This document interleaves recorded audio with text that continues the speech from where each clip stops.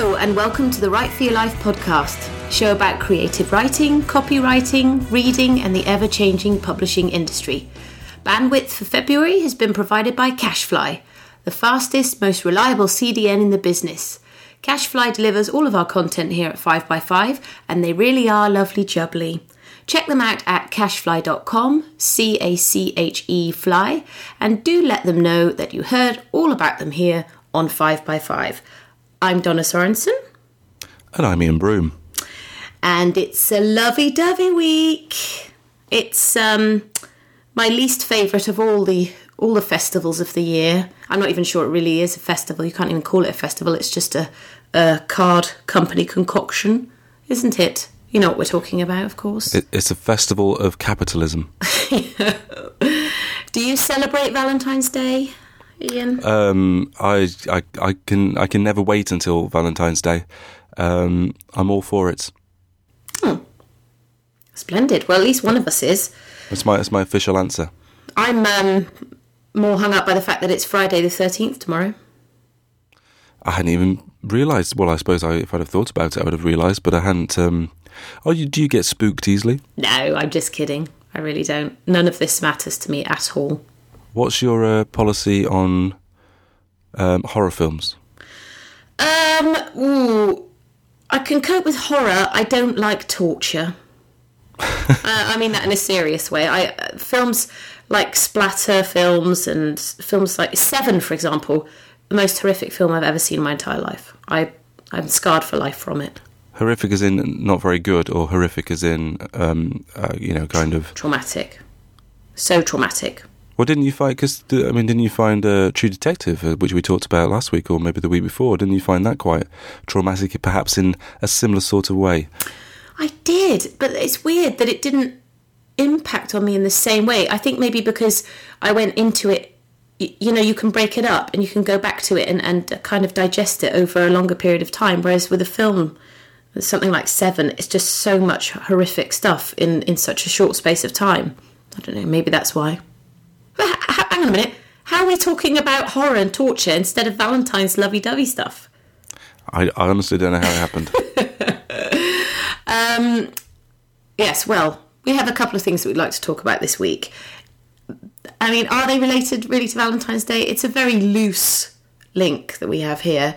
I have found a lovely, lovely article that I wanted to discuss called My Dad, the Pornographer, from the New York Times. It sounds absolutely ideal. Ideal for Valentine's Day, yes. Well, why not? But it is very much related to writing because this is a great piece after the passing of a writer, a guy who's been writing his entire life. His name was Andy Offord from the USA. And he was an insanely prolific porn pioneer, and he wrote 400 books. Do you know what his dad's name was? No, what was his dad's name? Cum.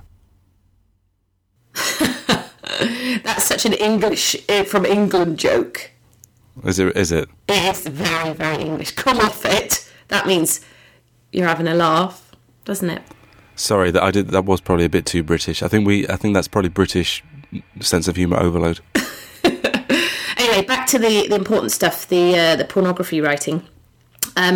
I just wanted to chat about this because reading about this guy's life, his writing technique, I thought was absolutely fascinating. And I don't know whether there are other writers that have approached writing like this, but it's a very, very loving article in the New York Times. His son explains that he'd written science fiction and fantasy novels, his father, before, but that his son's orthodontic requirements meant that they needed more money. So the dad, Andy Offord, and his mum teamed together to make this incredibly efficient porn novel machine where he would be writing a book a month and his wife would be typing them up for him while he was already starting the next one. So they were like double teaming it, basically. Hey.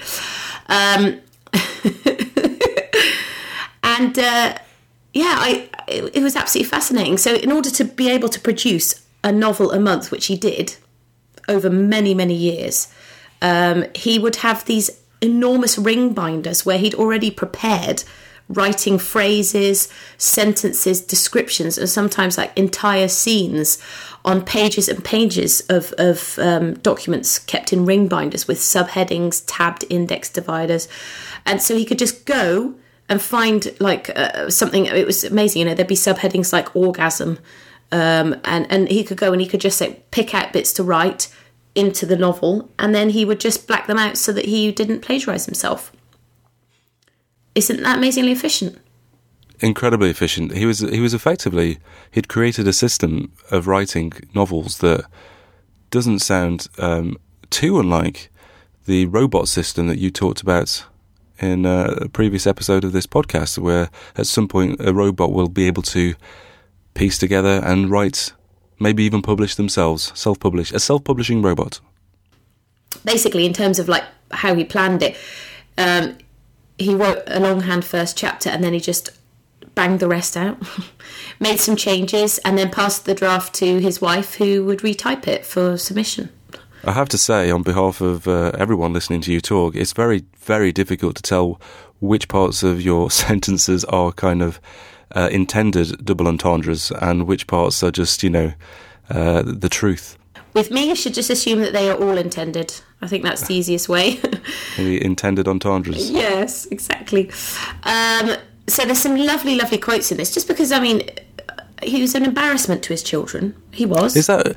I read this and it did seem a very. I mean, imagine growing up and your dad says, "Oh, I'm just off to work," and you say, "Oh, right, okay, where you going? What do you do?" And he says, "I'm a builder. I am going to build something." And then years later, you think maybe he wasn't a builder, and then you find some papers, and on those papers there are headings, and those headings, they're upsetting, those headings. Yeah, absolutely. Well, I mean, I knew he was a writer. He'd written like over 20 books that were not related to porn at all. I mean, you know, that's pretty, to start with, that's pretty prolific, right? So it's just fascinating that the output here, I mean, you know, with one publisher, like, actually he's self-published at the end, over 200 books. Yeah, I mean, just amazing to be able to kind of just write a load of paragraphs, admittedly sexy paragraphs, which perhaps does make it slightly easier because there's only, well, maybe there aren't. I was going to say there are only so many ways you can describe what is essentially the same series of acts. Oh, that's not very romantic. I know. Well, surely there are a million ways to describe all of these things. Well, exactly, and he's kind of he's created all these different sexy pieces, and he's created himself a giant, sexy, erotic literary jigsaw. He absolutely has. Some other fascinating things that came out of this article that I wanted to share was the idea of a house name for a publishing company. I'd never even heard of that. Do you know about that? No, tell us more. So apparently a house name is a pseudonym shared by several writers that would conceal the identity of the writer, which a lot of writers preferred if they were writing porn, but also allowed the publisher to give the illusion of a single prolific author. It was apparently like the first attempts at branding kind of small publishing houses. I think that's fascinating. And I can totally see it. You know, it could be with anything, any genre, Western or sci-fi. Yeah, I mean, that's actually the idea of clubbing together, of course, is it's more prevalent than ever, and because of self-publishing, so lots of independent authors, they all sort of, you know, say, you know, you scratch my back, how's your father? I'll run the distance, and they work together. And then they say, what were we talking about back then when we made that deal? And they say, well, I have no idea, but it's gone really well because now we're selling more books. Yeah, exactly.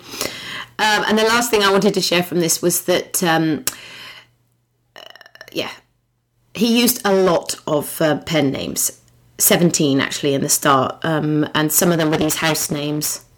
Were they rude pen names? No, they were, I mean, he'd put a lot of thought into them. That he'd used, like, he brought all sorts of things into how he chose it. But basically he developed this alter ego called John Cleave, who he used to write a large chunk of these books. And what I thought was really interesting was that his son said, Dad was adamant that he did not have 17 pen names. Dad had John Cleeve, to whom he referred in the third person. It was John Cleeve who had 16 pseudonyms, in addition to his own wardrobe, stationery and signature. I mean, that sounds fishy to me. If I was him, I'd be checking my dad's internet history. Well, but I mean, come on, this guy was constantly writing pornography. I mean, I can totally imagine that you want to project it onto another character, because you'd just lose yourself in it, wouldn't you? Yep. Yeah. How about something a little more romantic? As if that wasn't romantic enough. Another thing I saw this week, which was quite an interesting idea, was via an article on Book Riot entitled, actually, "What Does Your Favourite Book Say About You?" And it was the idea that you could go along to a bookshop and you could bring your favourite book to exchange with other people, and it might be a good way to meet people. Do you think that's a nice idea?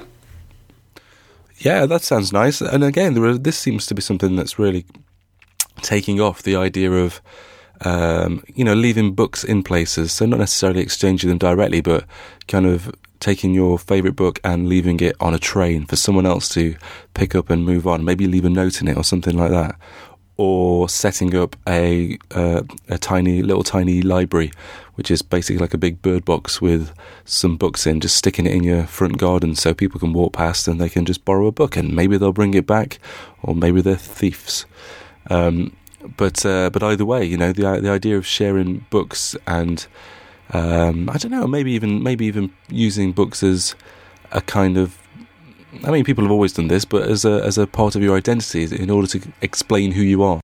Yeah, absolutely. And that's what really comes out of this article. If you're going to go and do that, I mean, there's one thing leaving books or exchanging books, places where you're not actually going to stand next to the book and introduce yourself and say, hello, this is my favourite book. But to actually do that, I mean, I think I would really start to put a lot of thought into it, because what would you take along? If you were going to go and introduce yourself and swap your favourite book, what would you take? Have you thought? I mean, I'm putting you on the spot here. I've not really considered mine, but off the top of your head, what do you think you'd take? I don't think I can come up with something immediately. I don't even know if I have a favourite book. You don't? You really don't? That's staggering. Surely you've got like a top 3 you can always go back to. Well, I mean, I don't think I've ever reread a novel in my life. No, when I said go back to, I meant like if someone says to you, what's your favourite book, tell me now, then you can just mentally go back to that top 3. Maybe, but again, I think this is part of the problem of having done an English degree. So a lot of the books that I read in my kind of formative years was part of a degree. So, and where I was supposed to be reading 2 or 3 novels a week, and when you're kind of it becomes more of a job rather than enjoying it. Yeah. I don't know. There are some. I don't know. In my head, I keep thinking Life of Pi, but I don't really. That ending upset me a lot, so I don't know if I can really count that. But I do remember reading that. But then maybe that's because I was reading it on holiday in a specific location, and that's what I remember. Yeah, absolutely. That really helps.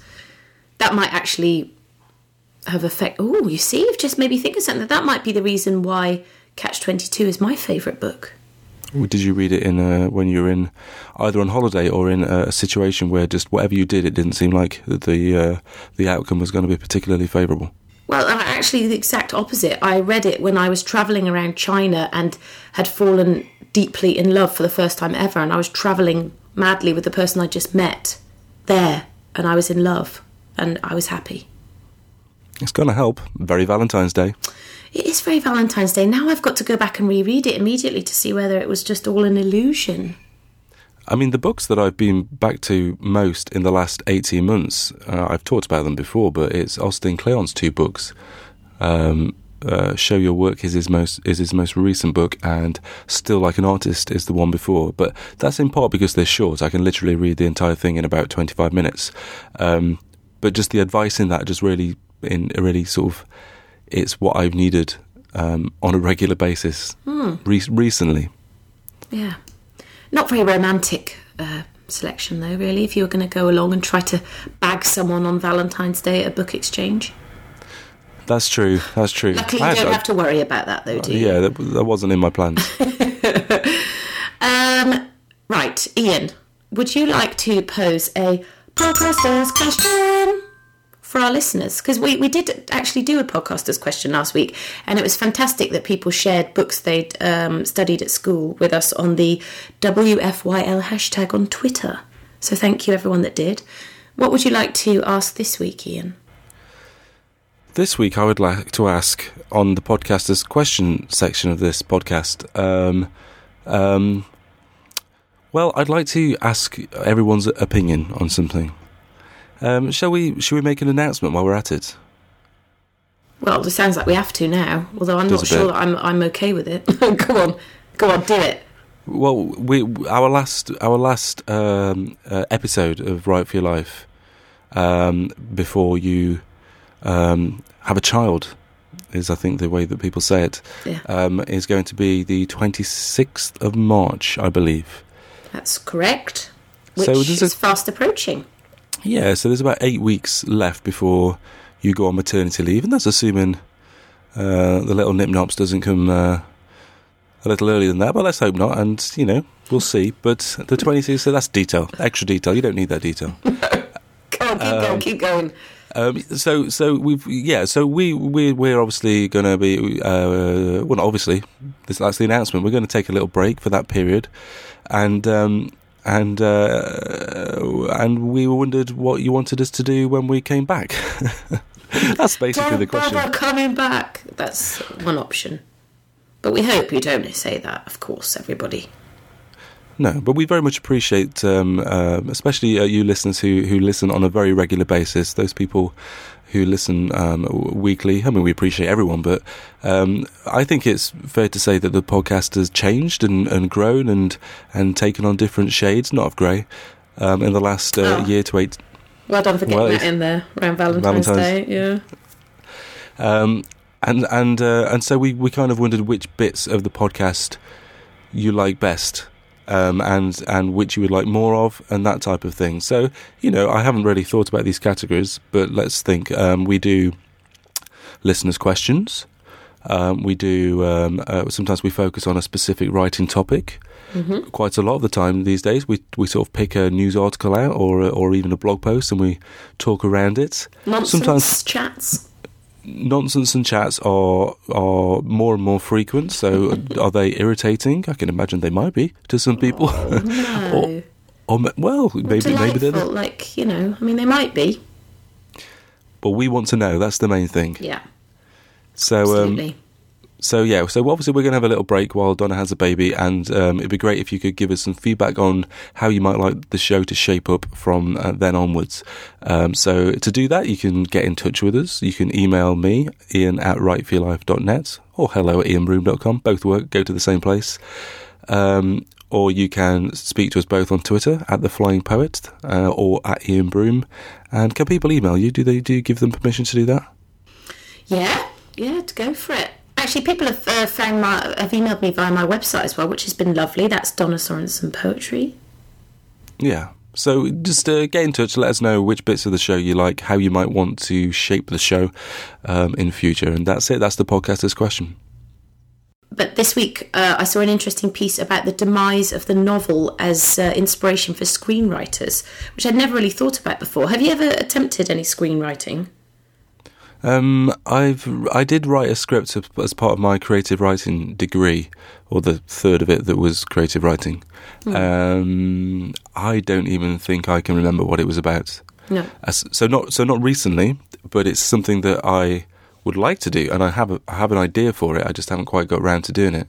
Yeah, absolutely. I think it's a really interesting area, and this piece here was about Best Adapted Screenplay, about the fact that fewer and fewer nominations for Best Adapted Screenplay are coming from novels.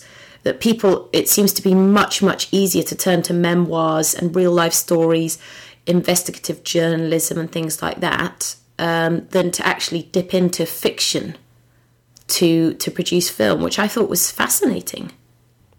So non-fiction stories or kind of non-fiction recounts of kind of real life events are more more filmable than fiction at the moment. Is that what we're saying? Yeah. So, for example, last year, 12 Years a Slave won, and that was an adaptation of Solomon North's memoir. Yeah.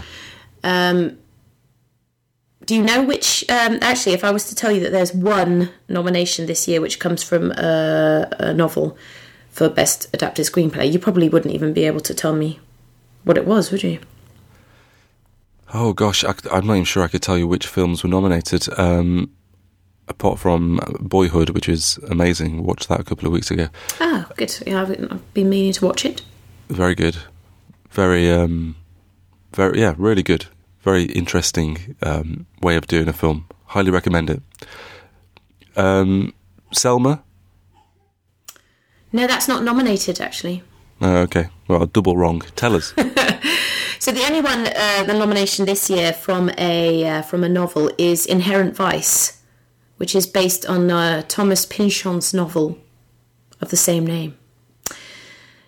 The rest of them, stuff like American Sniper, that's based on an autobiography. The Theory of Everything, as you probably know, is based on Stephen Hawking's wife's memoir.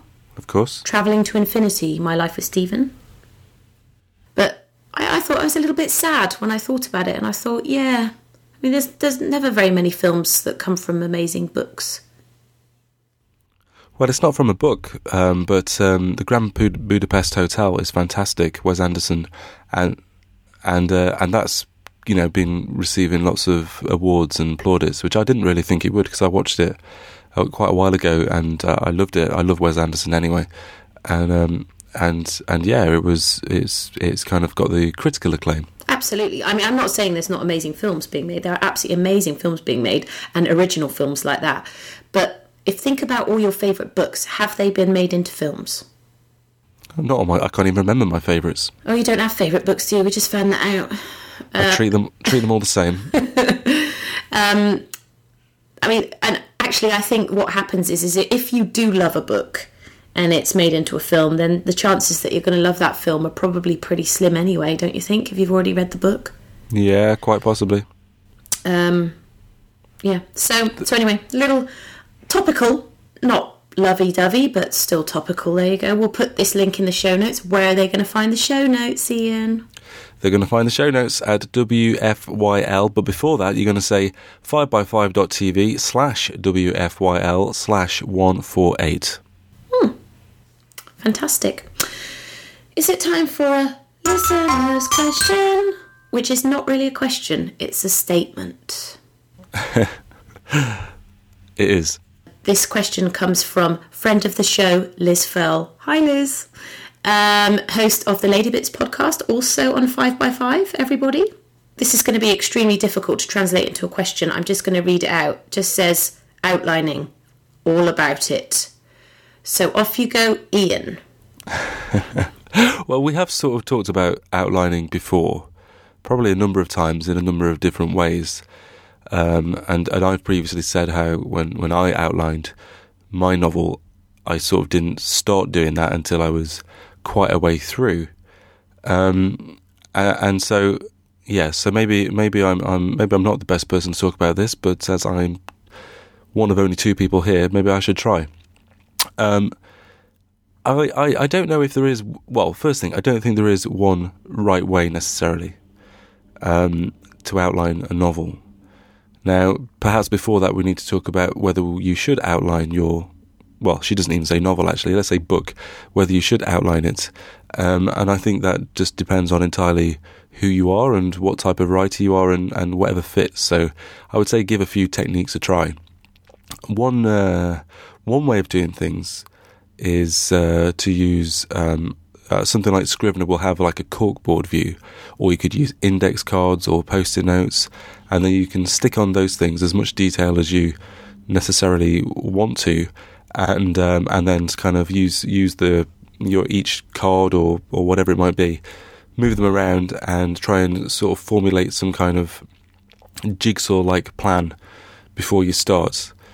Other people, and that's it. So you don't do much more outlining that apart from maybe to say, right, there's going to be 40 different events, and here they all are.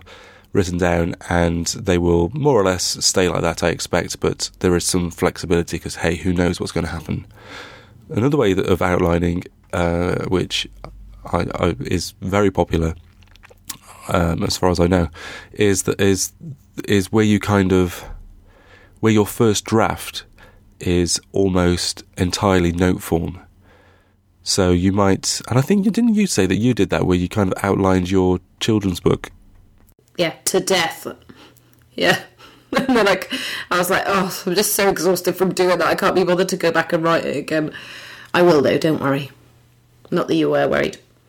No, but it's where your writing is almost a combination of small notes, but then occasionally like some complete sentences. So maybe if you started out. See, I've done this a little bit. I did do this a little bit once I got to the point where I realised I had to do a bit more planning and outlining. But where I would write a sentence, and it might be something like, I don't know, Steve decides that he's going to go to the shops today. And that's what that chapter's all about. It's a riveting chapter. And then I would say something like, on the way he meets Joyce. And then I might just there, instead of just carrying on with that kind of note form style, I might throw in a bit of dialogue just because I know that I want them to say certain things. Or I might actually write a few sentences that are a bit more kind of lyrical, they're a bit more what it actually might end up being. And then you kind of get to the end of a chapter, you've got a load of notes. Those notes might be like, a few hundred words.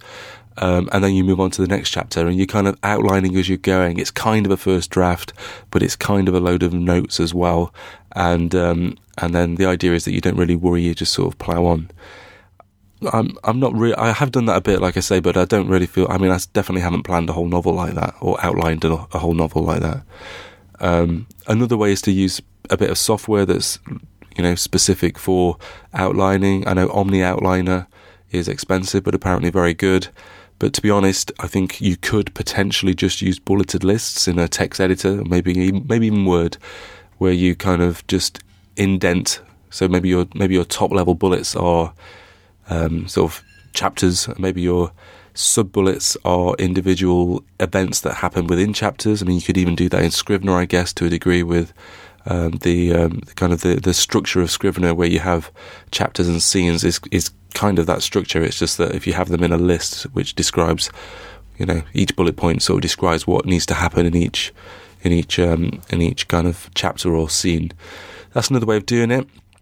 Another method, which isn't really outlining, it's more kind of planning, but I've talked about it before. It's the snowflake method, and that's where you start by. I don't know why it's called the snowflake method. I guess it's the idea that something that starts off as a snowflake, and if you keep adding more snowflakes, it snowballs, it gets bigger. But the idea is that you start off by trying to sum up your entire novel in one sentence. And then when you've done that, you then say, let's have a sentence and then maybe another sentence.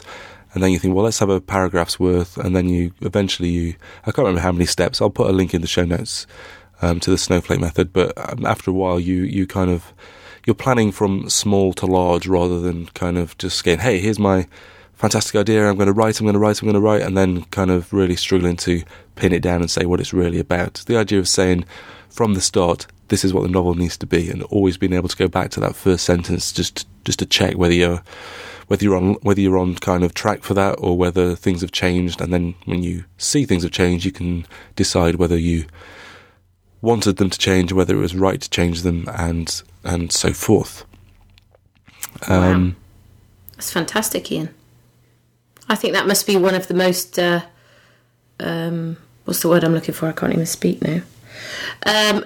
Comprehensive answers to our listeners' question ever.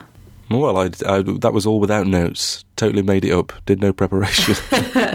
What about, I put it to you, what about no outlining whatsoever? Well, of course, there's an expression for that. You would be a pantser, because you would be writing by the seat of your pants. Really? Yeah. Which, of course, it means something different in the UK, of course, pants. Pants are knickers. That's probably also something else. Okay. What's your favourite alternative word for underpants? Apple snatchers. Oh, so close.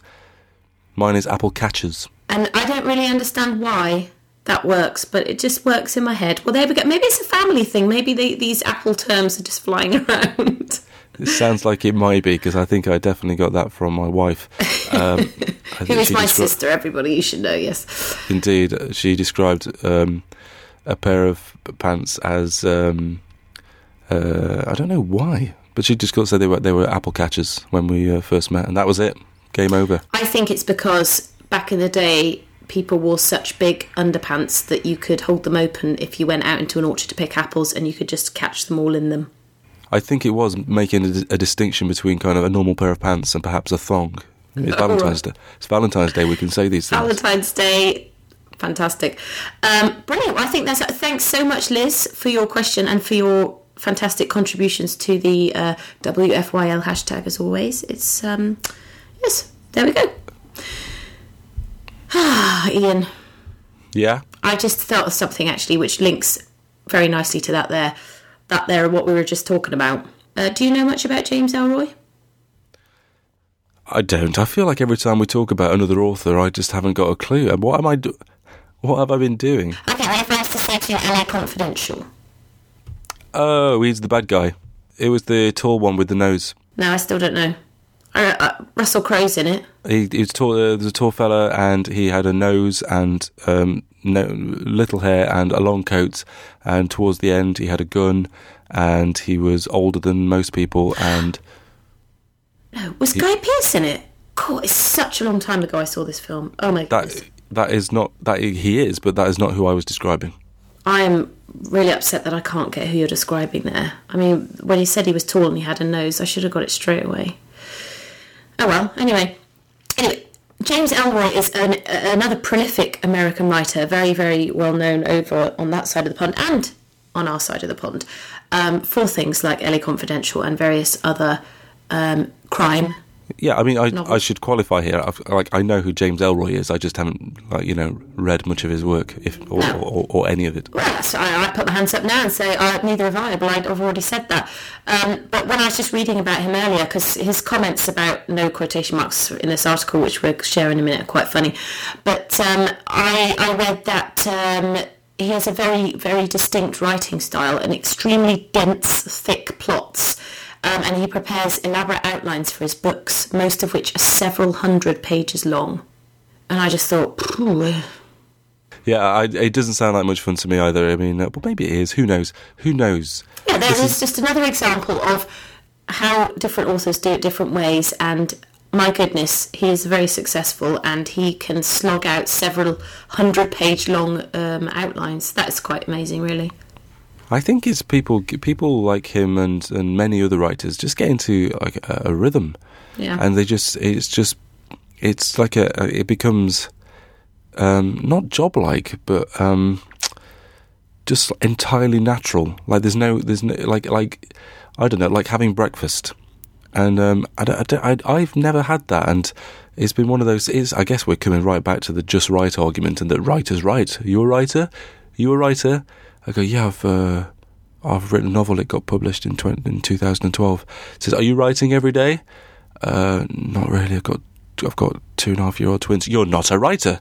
You writers write. Just write. Writers write. Writers write. So just write. Yeah, exactly. Oh, yeah. Don't worry. You better think about that again, have you? About the fact that you've got kids. Yeah, I just don't. I think I don't let it bother me. Well, I'll tell you what, James Ellroy is extremely bothered by novels that do not use quotation marks, which is very interesting because apparently he has an extremely unique style, a very, very succinct style, and he leaves out all sorts of things, connecting words, and I'm just surprised that an author who has really tweaked that kind of thing would be so against it.